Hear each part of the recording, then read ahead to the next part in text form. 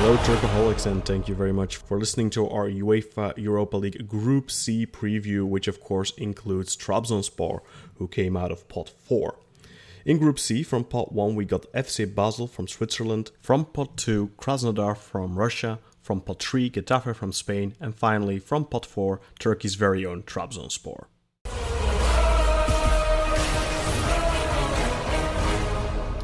And from pot 1 we have FC Basel from Switzerland, and here to talk to us about FC Basel is Oliver Zessiger. Oliver, thank you very much for joining us. You're of course a professional football scout, and you also work on the Football Manager database, so people will be familiar with your work, I'm sure. Thanks for joining us. Thanks for having me, Khan. So let's talk about FC Basel. How did Basel manage to get into the Europa League? And I know because I was there for one of their games, but so how did Basel fare last season, for example, in the league? Did they, I believe Young Boys won the title, didn't they? Exactly, Young Boys won the title in for the second straight year after 8 consecutive titles from Basel. And Basel was qualified for the Champions League qualification as a second from the league last season. They beat PSV Eindhoven in the first round, which means the second round actually, I believe, second round. And then, rather surprisingly, although if you watch both games, not that surprising at all, they lost to LASK, Linz ASK from Austria. And due to a rule change, they were directly qualified for the Europa League group stage because they survived the first qualifying round. And so basically they had no pressure against Linz, but they could not get past them. Yeah, and of course Besiktas fans will remember their scare last season with Linz, because it took, I believe, like a 94th minute Alvaro Negredo goal to even get past Linz. And Linz have been certainly impressive in the qualifiers, went out against Club Brugge in the final playoff round, but that's also a very good team, of course. But who would you describe as key players for this FC Basel? I believe they just lost one of their most important players that actually went to Club Brugge, Ever Balanta. But who else could you highlight as Basel's more important players? I would have said Balanta, former Football Manager wonderkid Ever Balanta. But as you said, he just joined Bruges and will play Champions League. First and foremost, I think the goalkeeper. He's the number 3 goalkeeper for Switzerland, and Switzerland has historically great goalkeepers. And it's Jonas Omlin, by the way, and 25 years old. Then, if you look at the squad, you have to figure out the captain Valentin Stocker. Apart from his stint at Hertha Berlin, he was a Basel player for life. And Luca Zuffi, his set pieces are very good. He's a good free kick taker. At the back is Eray Cömert, a Swiss-Turkish double passport holder, who will probably make his debut for the Swiss national team in a few days. And he's a modern centre-back, not always convincing at the back, but with very good long passes and a very good build-up. I was just going to say his cross passes are incredibly impressive. I remember watching Basel's return against PSV on TV, and I was just in awe of his passing ability. It's I think I even tweeted about it. He uses that cross pass too often because usually opponents adapt to it. But when he can catch them on the wrong foot, it usually creates a chance, and it's a very good weapon to have from the back. And the final player I would point out is Kemal Ademi, and he's a striker. He's almost 2 meters tall, and he's now at 5 goals this season already. And he came on a free from almost relegated Xamax-Neuchâtel and did very well so far. So those are more or less the key players. What can you tell us about their coach Marcel Koller? what's his type of football that he likes to play? What type of football does he have FC Basel playing? Yeah, Marcel Kohler is probably best known for his stint as Austrian national coach, where he, I would say, resurrected that Austrian national team a little bit from the slumber they had in the early to mid 2000s. He's well known in Switzerland, of course. He's a former national player, and he was coach of FC St. Gallen, who won the championship in 2001. It was the last time a team outside of Grasshoppers, FC Zurich, Basel, or Young Boys won the title. His style is, or his formation is basically a 4-2-3-1. He does not change it too often, and his style is very rigid, so it's not much fluidity, and positions are usually set and they don't switch or they don't roam from that position, the players, and it's not what, let's say, tactical nerds would call modern football.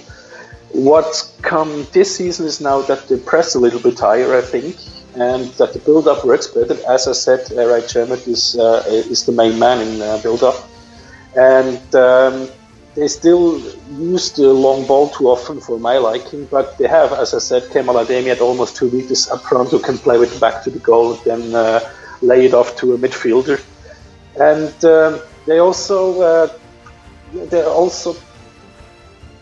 they're not yet well connected. The team has changed over the last 2 years, and there's still a little bit of teamwork missing, but it's slowly and surely getting better. And what would you say are their main strengths? What is it that they play to? You say they use the long ball a lot. Of course, they have the tall forward up front. But what would Trabzonspor and Getafe and Krasnodar have to watch out for when they're playing against FC Basel? Their attack is very dangerous with Stocker on one side and Noah Okafor, a young prospect, on the other side, or even Kevin Buya on the other side, and Ademi at the main striker position. And those 3 to 4 players are very good, very efficient usually.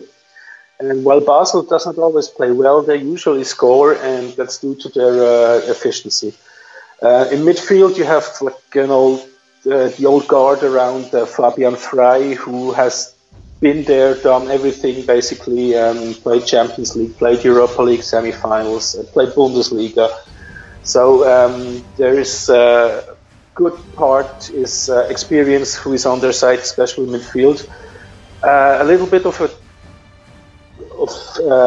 problem could be a centre-back position. Chermet is only 21 and Omar Alderete, the other centre-back, is only 22, and it's his first season in Europe.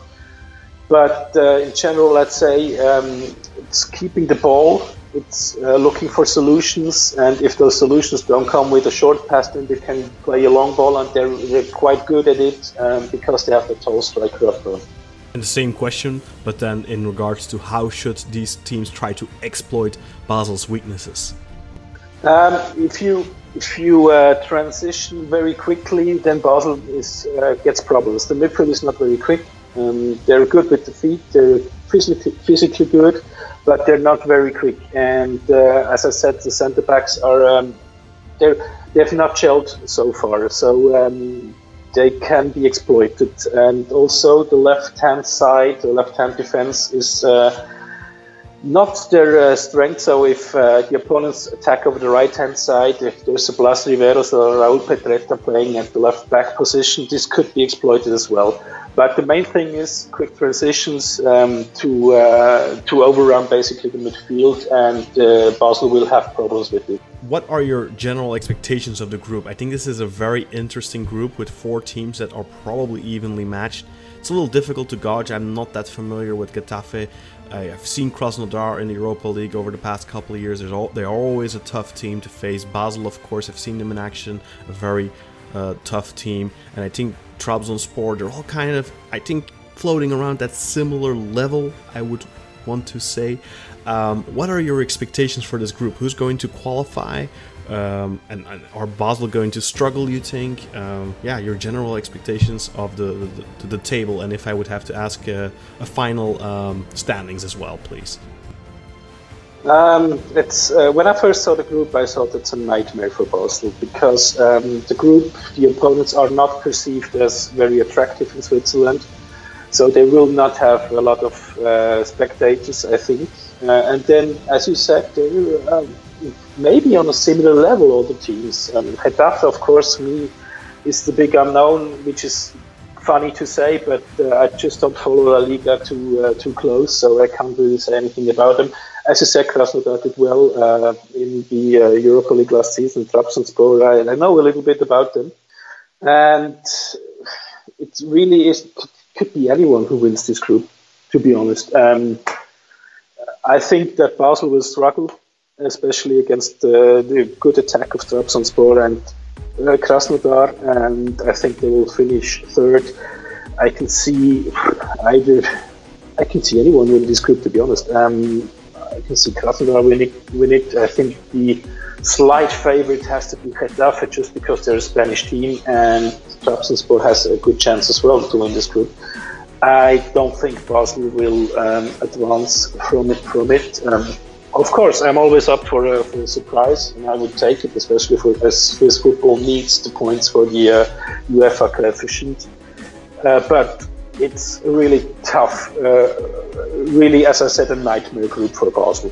Yeah, and I think all teams in this group will probably think the same way, especially, when you get a team like Trabzonspor out of pot 4. I remember years ago when Besiktas were in the Champions League and they were in the third pot, and then of course you expect a weaker opponent coming out of pot 4, and they ended up with Wolfsburg, who had won the Bundesliga that year before and absolutely slaughtered them. So it's never fun when you get a tough team from pot 4, especially in the Europa League, where you definitely expect to get a weaker brother, so to speak. But it's gonna be super interesting. Then my actual final question. This one is not so much football related, but is there anywhere you can say for the visiting fans from Trabzonspor, Getafe, or Krasnodar who decide to make the trip to Switzerland, what should they go and do when they're in town for a day or two? Oh, I'm not actually from Basel. I live like an hour away, but just go walk through the old town, go to the River Rhine, go to the banks of the River Rhine and enjoy a hopefully sunny day. Maybe it will be a little bit cold in October, November, December, but enjoy a beer there at the banks of the River Rhine. And there are a lot of museums in Basel, and it's a very culturally rich city. And if you want to make a day trip, maybe go to the Rhine Falls. It's about, let's say, a 30 to 40-minute train ride. It's like a waterfall, and the most famous waterfall in Switzerland. And it's very impressive. But you will have enough to do in Basel. It's a beautiful city. It has the river, and it is very culturally rich, as I said. And no worries, you can still go for a beer. Or if you don't like the city, you can still go for a beer or 2 or 10. Thank you very much, Oliver Zessiger, and we will be continuing our preview for this. And from pot 2, we've got Krasnodar from Russia, and here to talk to us about Krasnodar is Will Baumgartner, Russian football expert, and an expert in particular on Krasnodar, and he works for Russian Football News, RFN. You'll certainly be familiar with that if you follow Russian football a little bit. Will, thank you very much for joining us and giving us your insights on Krasnodar. Hey, I'm happy to be on. And as you can detect, Will is American. So, Will, one rule. Football it is then. So, Will, Krasnodar, it's a team that I think people who pay attention to the Europa League, like, I don't know what it is, the Europa League always fascinates me. I'm a huge fan of the Europa League. Even when my favorite club, Besiktas, isn't in it, I still love the Europa League. It's, in my opinion, the most purest form of European football there is right now, because of the way that the Champions League is structured with, all those big competitions getting those direct spots. I just prefer the Europa League in that sense. Obviously, the money in the Champions League is much better, so you always want your team to play Champions League. But when it comes to the pure charm of European football, I think the Europa League is definitely the competition to look at most.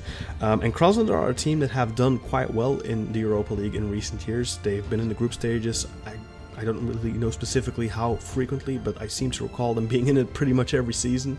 And the last 6 years, actually, in a row, they've been in the Europa League. There you go. So, they're a team that is always difficult. I remember Fenerbahce playing them and struggling a lot. I even think they knocked them out.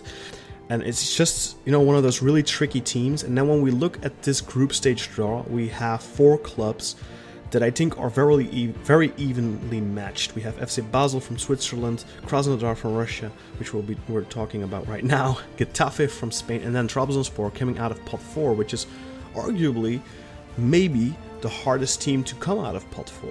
So it's really an evenly matched group. There's no top favorite in it, like a Sevilla or a Manchester United, but they're all very strong teams.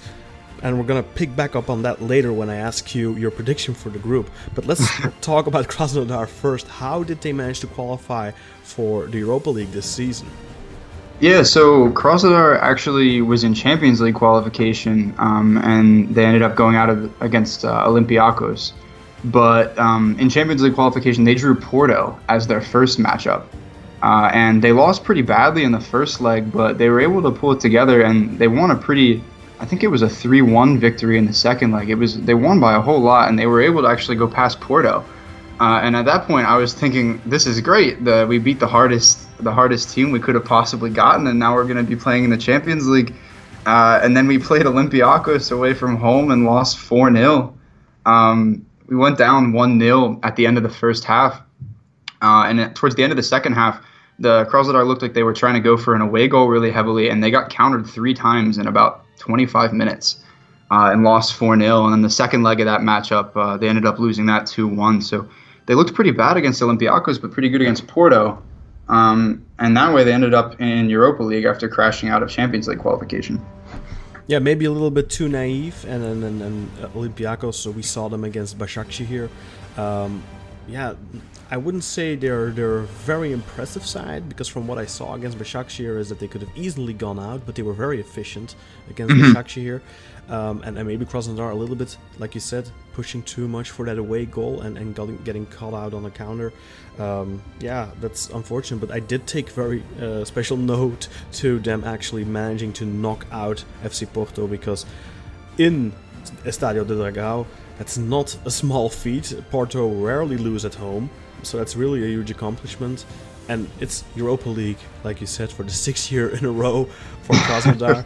In the past, Krasnodar had a very good Russian striker, Fedor Smolov. Fedor Smolov. Is he still at the club? He is not. He's actually at Lokomotiv Moscow now. Oh, boo. Well, tell us then, who are the big stars for Krasnodar right now? The big stars for Krasnodar right now, I think the main one to keep an eye on is a Brazilian winger named Wanderson. He is like lightning. The guy is fast. He is rapid. He is an incredible dribbler as well. He lacks a little bit of end product, and you get the feeling when you watch him that he should score a bit more than he does. But he is an extremely good creator for the team. He's probably the main creative outlet on the wing. Depending on the lineup, he'll either line up on the right or the left. It could be either. But when he has the ball at his feet, something good is probably going to happen for Krasnodar. So he's probably the main player I would keep an eye on offensively. Another player to keep an eye on, assuming he's fit, is the other winger named Magomed Shapi Suleimanov. He is a 19-year-old, and he is actually an academy graduate from the club.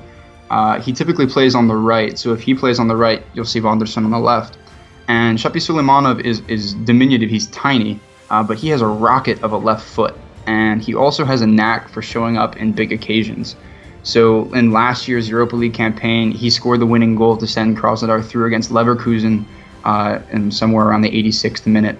And then in the next game, he almost put Krasnodar through with a shot from outside of the box against Valencia. He also scored the 2 goals that knocked Porto out of Champions League qualification as well. So when there's a big moment, he certainly rises to the occasion. Yeah, an interesting note for the few of you who may know, but Wanderson is actually the son of Wamberto, former Brazilian and Belgian league legend, kind of. He played for Standard and stuff. And Wanderson actually has dual citizenship. No, wow, yeah, I saw he had dual citizenship with Belgium, but I did not know he was related to Wamberto. Yeah, it's his son. And another big, how should I say it, familiar face for Turkish fans in particular, a new signing, Manuel Fernandes, who was at Lokomotiv Moscow for the past couple of years and led Moscow to their first title in many years as well. He just signed with the club too. Any big expectations for Manny Fernandes? I would expect him to come in and probably take a starting role pretty quickly. He played for Lokomotiv, so he knows the Russian league well, which means there shouldn't be a whole lot of problem with him adapting to a new league or anything like that. They actually signed him because of some terrible injury issues that they've been having at the club. Before the season started, national team midfielder Yuri Gazinski tore his shoulder, and he's going to be out till November. Winger Victor Clausen tore his ACL on international duty, and he was probably the club's best player last year. And finally, they brought in Remy Cabella from Saint-Etienne for a club record fee, and he tore his ACL after 5 games with the club. So they found themselves lacking midfielders, I think, and went out and found Fernandes on a free. But I would expect him to end up in the starting lineup. And what about the coach, Murat Musayev? He's a young coach, only 35 years old. What can you tell us about him? What type of a coach is he, and what type of football is Krasnodar playing under him? So he's a little bit more pragmatic than his predecessors have been. This is his first ever professional appointment, and he doesn't have his full UEFA license. So if you see on the sidelines, you probably won't see a whole lot of Musayev. You'll see another coach, but Musayev is the real coach. He actually was in the academy as a coach. He still plays the attacking football that Russian football fans know to expect out of Krasnodar. You'll expect to see a 4-3-3 and expect the team to really try to play free-flowing, attacking, combinational football. They're pretty well known in Russia for being a fun team to watch.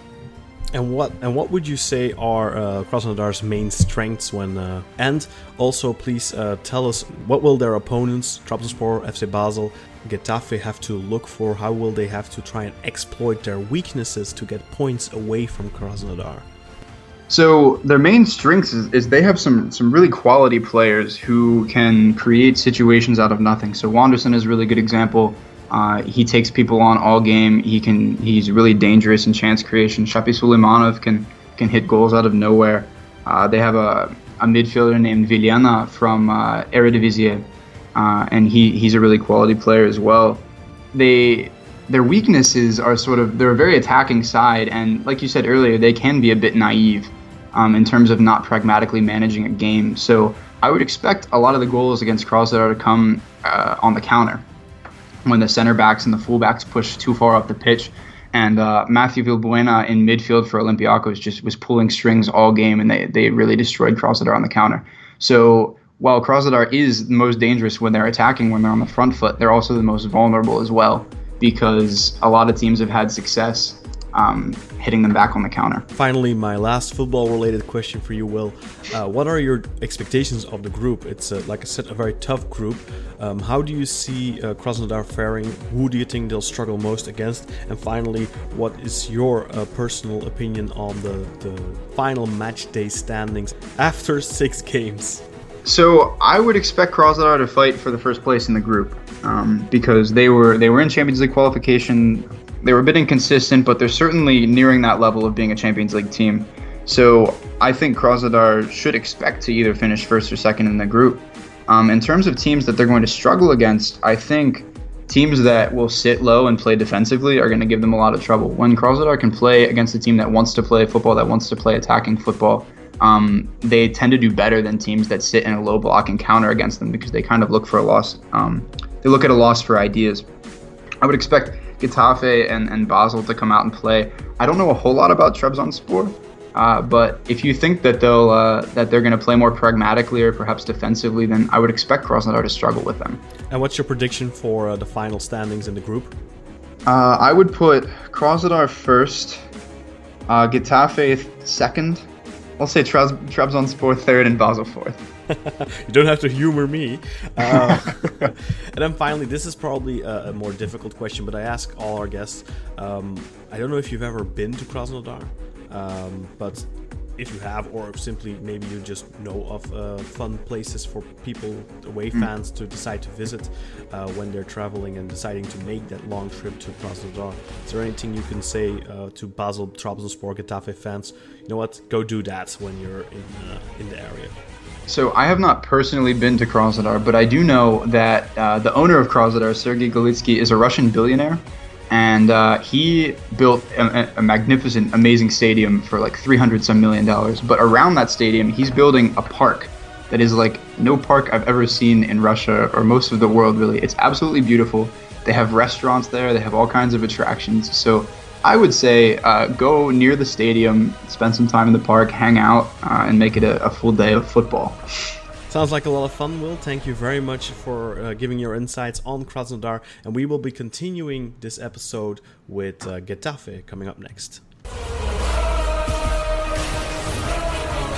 And from pot 3 we have Getafe from Spain, and joining us right now is Alexandra Jonsson, Swedish journalist on Spanish football in Spain. She lives in Vigo, I believe, and she's of course an expert when it comes to Spanish football. And we also spoke to her last season already for the Black Eagles podcast on Malmö, because she's a huge Malmö fan. So Alex, welcome back to the show. Thank you, very happy to be back. And last season, of course, you were the one left laughing last, or how should I put it? You got your revenge for that Besiktas fan that threw beer on you. I hope it was beer, or what was it again? Yeah, yeah, that is correct, and it was quite nice to see Malmö progress through from a group stage in Europe for the first time in my lifetime, to be honest. That was really cool. I can't imagine. But, well, to be granted, I think most of the group stages you guys played were Champions League, and it's not that easy to qualify from that. No, that is true, and but it was a cool experience and great for the city and the team, and hopefully we can do it again this year. Yeah. Good luck. You're not in the group at Besiktas, so you can win all the games as far as I'm concerned. Thank you. But let's talk a little bit about Getafe, Spanish La Liga side, of course. They came out of pot 3 here in what I think is maybe not the most attractive, but one of the hardest groups in Europa League, because you got 4 teams that are, I think, on a similar level. Now, I have to admit, I don't really know all that much about Getafe, but, you know, judging by their relative league position last season, and then looking at the other teams, Krasnodar are very tough not to crack. I've seen them in the Europa League over the past couple of years. There's always a difficult team, and of course FC Basel, we all know they're a good side. And then Trabzonspor coming out of pot 4, one of the more difficult teams in pot 4, I'd say.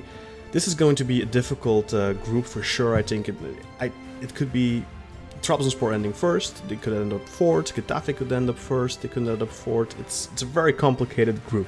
But let's start off with the beginning. How did Getafe manage to qualify for the Europa League through their domestic performance last season? Yeah, so Getafe's story is actually quite remarkable, because 2.5 seasons ago they were lost in the Spanish 2nd division. And now they're going to play in Europe, but we'll probably get more to that later. But so basically, last season they were for sure the big surprise team in La Liga, and they were in the top positions around Europe for pretty much the entire season, which I can say not even Barcelona or Real Madrid were at some point. So they did a really, really impressive season, and they were actually very close to even taking a Champions League spot. They ended only 2 points behind Valencia. And I think they just had a little bit of a dip at the end of the season, which is why they didn't end up in Champions League. They did take a Europa League spot, which is highly, highly impressive for a team like Getafe, and considering the resources they have, the players they have, and so on. But they did it quite in a very convincing way, I would say, and it was for any team always very, very difficult when they had to play Getafe. So it was definitely an impressive season for them. And who would you highlight as their key players? So that is definitely the 2 oldies up front, Jaime Mata and Jorge Molina, who are both over the age of 30. So Jaime Mata is 30 years old, and Jorge Molina is one of the oldest players in La Liga. He's 37. So together they are 67 years old, but that is not slowing them down, so to say. So last season, both of them scored 14 goals each, and they made 6 assists and 5 assists respectively, making them probably the best duo of any La Liga club last season, at least one of the best. They are extremely strong, and one of the main key reasons to why Getafe, who otherwise is a very defensively strong team, but also thanks to them, they score a lot of goals and could win important matches. So for me, they are definitely the 2 key players. And just before we move on from them, it's quite interesting to point out that these are 2 late bloomers, showing for everyone there is still hope if you're a bit older, because they both made their professional debuts in their mid-20s in the Spanish second division, and they both made their La Liga debuts at the young age of 29. But they are for sure the keys for this team. And I know a couple of people who will be very happy to hear that. It's quite an inspirational story for some folks I know. One more funny fact on that is also that Jorge Molina at 37 is actually older than Getafe, the club itself, because the club was founded in 83 and Jorge Molina was born in 82. That is indeed a fun fact. How about the coach, Jose Bordalas? What kind of football does he have his Getafe play? Because you said they were defensively a good side, but what type of football does he have them play? And could you maybe highlight their biggest strength? Yeah, so Jose Bordalas, to start with, for me, is perhaps the best, or at least one of the top 3 best coaches in La Liga, which is quite remarkable because he's only been coaching on the top level of Spanish football for 3 years, even though he's been coaching for over 25 years, mostly in the lower divisions of Spanish football. And the way that he makes his team play, he's very, very smart in very, very many ways. But I would say that Getafe is not your typical Spanish football playing kind of team. They play more rougher, more physical type of football. I would say they are fair. They don't play ugly per se, but they can play a little bit ugly. But they're still fair but tough. I think it's basically the best way to put it. And their strength is that it's just so difficult to play against them, get through their defense, and take points from them. What is probably their weakness is more that they have less resources than most other clubs in La Liga. They don't have the same budget. When they came up to La Liga to tell this incredible story, which has a lot to do with Bordalas, because he took over as coach for Getafe when they were lost in the second division. In the same year, he won promotion with them ending 3rd in the second division, just very, very short of coming off ending 2nd, which would have given them direct promotion. Instead, they had to go through playoffs, which made that when they started the 2017-18 season in La Liga, they did so with the least preparation time of all the teams, with the lowest budget. They still ended that season 8th in the table, because they are very, very smart in the transfer market, in how they work and how they sign players.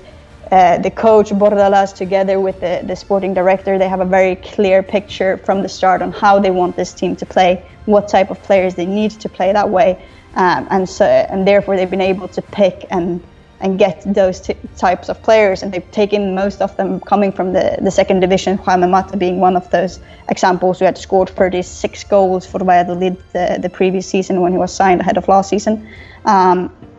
And it's a very good coach, very smart coach, and just the things he's been doing with Getafe is extraordinary. And before he signed for Getafe, he actually took Alaves and won promotion with them to the first division, but was sacked from Alaves because he was unsure if he was good enough to be first division coach, because he was seen as a very good lower divisions coach. But now he's definitely showing with Getafe what he can do. And there is an incredibly hard team to play against, and I think no one really wants to face Getafe, especially led by Bordalas at the moment.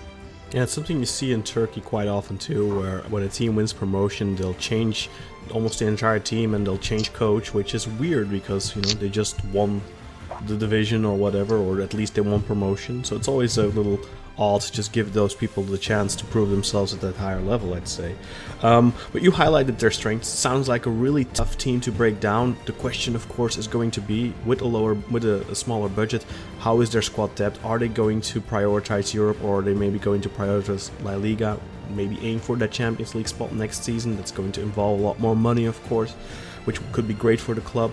Maybe touch on that as well. But what do you see as their weaknesses? What are Trabzonspor? What are Krasnodar? What are FC Basel going to have to look to exploit if they want to take points away from Getafe? Because as you pointed out, they are a tough team to take points from. Yeah, so it's definitely what you're pointing at. It is a club that maybe isn't really prepared in the same way as many other teams to play in Europe, and that's what is my big worry for them this season, is just to see how well they are going to handle being in free competitions during one season, because they are a team that can go pretty far in Copa del Rey and things like that. They've showed that before, and they have a really good, even though, as I said before, they are a very young club, they do have a rich history when it comes to Europe success and also success in the Copa del Rey. So they've showed that before. Now it's obviously a new team, new players, and a new coach.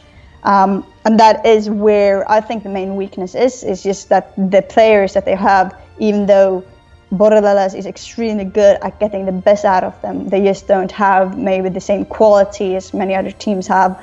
And it's last season, what impressed me the most by them was just how they managed, even at the end of the season, even though they came into a little bit of a dip, to, despite not having the same resources and not having the same depth in their squad, they managed to still stick up there among the European spots and end in European spots, while we saw other teams who did impressive seasons like Espanyol or like Deportivo Alavés. They still didn't really manage to keep it through the entire season in the same way that Getafe did.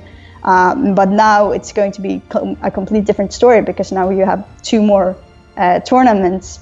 Well, you had Copa del Rey last season as well, but you have Europe as well, which is a lot of more matches coming in the middle of everything of this. So that's where I'm afraid they might run into a bit of problems. But then again, they are very smart in how they do their business during the summer window. I think they probably been thinking about it quite a lot. So I'm still hopeful that they will be able to surprise many and do an impressive run in Europe as well. But it's going to be more difficult. And I think if you're talking about the weaknesses on the pitch and how to exploit them, I think it goes down to the same thing. It's try to find that these are players that don't maybe have the same qualities. So try to find the weaknesses in each specific player and run them down. I think that's the way to get past them, and then definitely try to stop Jorge Molina and Jaime Mata, because if they don't have those two scoring goals, then they won't win any matches. And what are your expectations for the group as a whole? Do you expect Getafe to advance? How do you think they will fare in the group? Who do you think they will struggle with in particular, if they will at all? And what's your take on the final standings in this group after 6 match days?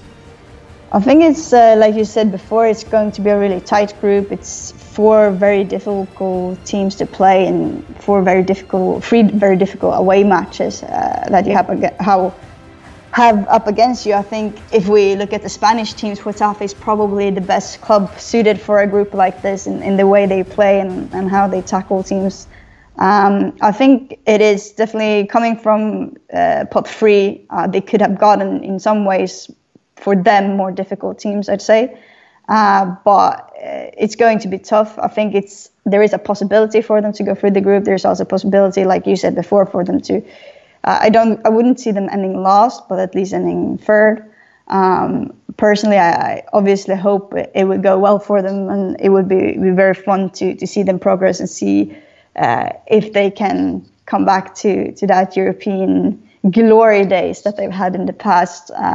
So I would hope for them to end maybe 2nd. I think it's going to be difficult, though, to say if it's going to be Krasnodar or Basel who will be above them. And I think all of the teams are going to be really difficult, and it's just one group that is just so difficult to predict, because it's not just to say like, okay, that is the pot 1 team, they're going to end 1st, that's the pot 2 teams, they're going to end 2nd, that's the pot 3 teams, etc. Because it's very tough teams and very tough matches. And one thing, though, that I could point out that I didn't before when it comes to weakness is that if we look at these teams, I think a lot of those teams are very difficult to play away, and especially with the fan bases they have and just the atmosphere at these stadiums. And I think that might be where Getafe lacks a little bit, because for them it's not that big of difference playing at home to playing away. Being a quite young club, they don't have the same kind of fan base as many clubs do, and depending when it goes well for them, their stadium can at occasion fill up if it's a really, really big match, but it's very, very seldom that we see a full stadium at Getafe. It's also a very open ground, Coliseum Alfonso Perez, which makes sound go out very, very easy. So I think that might be a little bit of a weakness for them, is that they don't have that thing that other clubs, especially when they play Europe, can help them a lot. It's just the atmosphere at home and having the fans backing them. And I'm not saying that Getafe don't have fans, because they have, and they're getting better and better with the years that comes. But they just don't have the same history and the same strong type of fan base that will create that kind of atmosphere that you'll see at other stadiums and other clubs, I'd say. And then finally, do you have any fun travel trips for people who decide to make the trip to Spain for the away game? Krasnodar fans, Trabzonspor fans, or Basel fans. Is there anything they have to do when they're in the area? Well, I'd say more than what they have to do, maybe what they shouldn't do is probably don't book your hotel in Getafe, because it's a very small, very kind of boring suburb city to Madrid. So if you want to have a fun time, I'd probably suggest to get a hotel in Madrid, in the big city. Enjoy being in Madrid and everything that Madrid has to offer, which is a lot. Then take the train or the metro, because you can even take the metro out to Getafe. It takes a little bit longer time. So the small train, I would suggest instead. It's very easy to get there. I think it's like 4 stops or something on the line. Then you get out at Getafe, go to the match, and then take the same way back. Because Getafe isn't the most exciting place, but their football is quite fun at the moment, because they're doing very well. Thank you very much, Alexander Jonsson, and we will be continuing our preview with Trabzonspor coming out of Pot 4. And as promised from Pot 4, Turkey's Trabzonspor, and joining us right now is our very own Jakub Marufolu to discuss Trabzonspor, of course. Jakub, thank you for joining us. Thank you for having me, Khan. And of course, you made your debut on Football Turka last week, and this is your second appearance. Hope you'll be a recurring guest in the future, especially since Trabzonspor are having a very good generation, a fun team, and they earned their Europa League ticket last season by ending in 4th position. There's not so much to talk about in that regard, I think, but there is something to talk about in regards of their qualifying campaign. Tell us a little bit more about how Trabzonspor got into the group stages. Who did they beat on their way to the Europa League group stages? So as you said, we finished 4th last year. And in Turkey, then you have to play 2 qualifying matches, and the first one we had was against Sparta Prague. Won the game away was 2-2. We were down 2-0 until the 84th minute, and then we scored with Ekuban and Sorloth and tied the game 2-2. And at home, it was a tense game. The game was 1-1 until the 90 plus 6th minute, after which I think it was a corner kick, and we just counter-attacked, and Novak scored a wonderful goal, and the full stadium exploded. Afterwards, we were matched against really hard, really difficult teams, but out of all those teams, we got AEK Athens, and the first game was away again, and this time we were behind 1-0, but the team just got back to it. We got a penalty that we missed, and but Ekuban just exploded and he had a hat-trick, so the game ended 3-1. But at home, really awful game, just as we are used to from Trabzonspor in big games. We were down 2-0 in the first half an hour. The first goal was a simple goal, and the second one was a penalty, which in my opinion wasn't a penalty. But it was a tense game. But in the end, we got it, and we're back to the Europa League after like 3 years, I think, or 4 years, something like that. Yeah, and for the fans of FC Basel Krasnodar and Getafe who might be listening to this, they may think, wow, this Ekuban guy, he scores a lot, that's a decent striker, but he's not a striker at all, actually. He's a more, as a box-to-box midfielder, I guess you could describe him as. Yeah, he plays kind of like a number 10, but it really differs. He strolls about a lot. You can find him on the left wing. He sometimes goes onto the right wing, but his best position is, as you said, the box-to-box midfielder. He's like the connecting piece between our attacking play and the forwards. And who would you say are the big stars, the key players of this team for Trabzonspor, who are going to have to get the job done for Trabzonspor to get out of this group? Yeah, we got a couple. First one, my favorite player in the team is Jose Sosa. He is the captain of the team, Argentinian, who you might know from teams like Besiktas, like Atletico Madrid. He played at Milan for a year or so, even at Bayern. He's the guy that's just the maestro. He directs the ball. Pretty much all the play goes through him. He drops back a lot. Sometimes he plays as a defensive midfielder. But his best quality is his passing. He's calm on the ball, and he can always pick off the best player to move forward. Next to him, another threat that we have is Wakaeme. You never know what he can do. He doesn't run a lot, so when you see him on the pitch, you always think like, is this guy really that good? But the moment he gets the ball on his feet, you never know what he's going to do. He has a pretty decent sprint, to be honest, and he's a really good dribbler. So he doesn't lose the ball that much. Scoring, crossing, pretty much everything is okay with. He's also really strong on the ball. And last but not least is Abdulkadir Ömür, a youth product, a guy from the city, from Trabzon, a lover of the club, fan since he has been little. Touted as the Turkish Messi a couple of years back by UEFA. He's just really great. He's like 165, but also really good on the ball, really pacey. Always looks for the free player. Can play on wings, but his best position, in my opinion, is in the midfield, where he gets a lot more freedom. He was injured the last game, but I'm pretty sure he'll be back for the next game against... The first game will be, I guess, against Getafe, so he'll probably be back. Yeah, and that resemblance to Messi is a real one.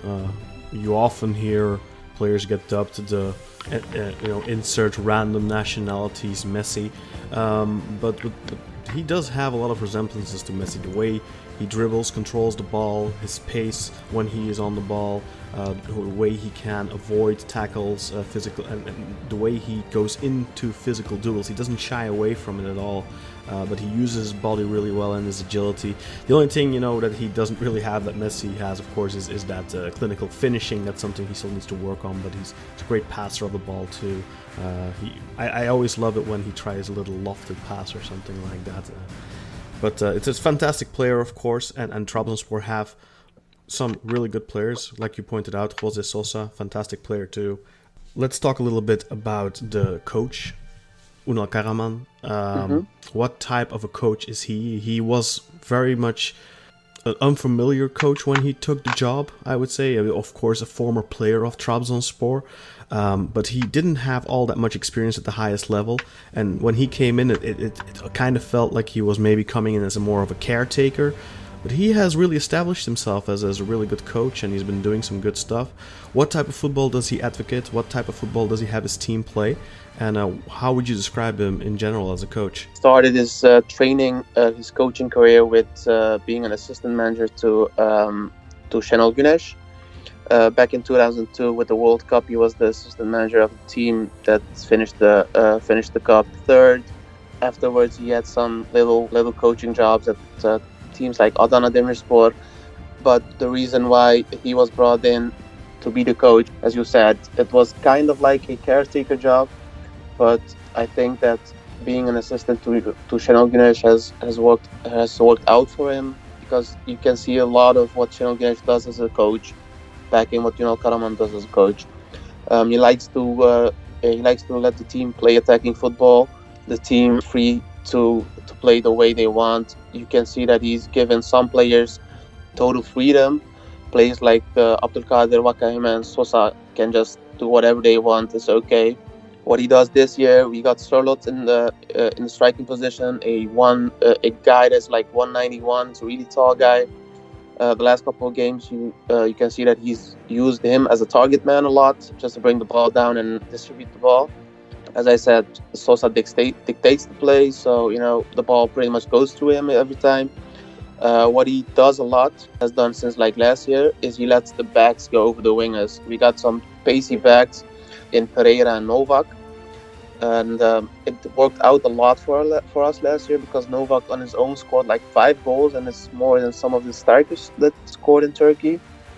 So as I said, just pretty much free-flowing football, attacking football. The team switches quickly. He has teach the team to always go after your man, and you can see that every couple of minutes you can see that if they lose the ball, the guy that loses the ball is always tracking back to get it. And the thing that's probably the most important is he has brought back team spirit. The guys really seem to click as a group. There are no little groups. There's like one big group, and the foreigners and the Turkish players seem to get on very, very well. So it's kind of nice to see Trabzonspor playing good football again. What would you highlight as Trabzonspor's main strengths, and on the other end of the spectrum as well, what are their major weaknesses or main weaknesses? What are Getafe, Krasnodar, and FC Basel? What are they going to have to look to exploit if they want to beat or get a point from Trabzonspor? I mean, the biggest strength, in my opinion, is that the team hasn't changed a lot. We didn't lose a lot of players in this transfer window. We pretty much kept the starting 11 of last year and lost only 2 players. But so the team already knows each other, knows how to play. They know the tendencies of each player. They are really patient in attacking. We don't really force the ball into the box a lot. We just wait it out, pass around, and try to find a little bit of space to do something. As I said, the team likes to play possession football, so you rather have the ball on your own feet than have it on the feet of your opponent. Multiple star players they can rely on. We got Obi Mikel, we got Sturridge, the big transfer. We got players like Vakayeme, Ekuban, Sosa. It just keeps going and going. And probably one of the biggest strength of the team is the home crowd. Every time you play in Trabzon, the stands are filled with screaming. Everybody knows about Turkish fans and how passionate they are, and our fans are no different.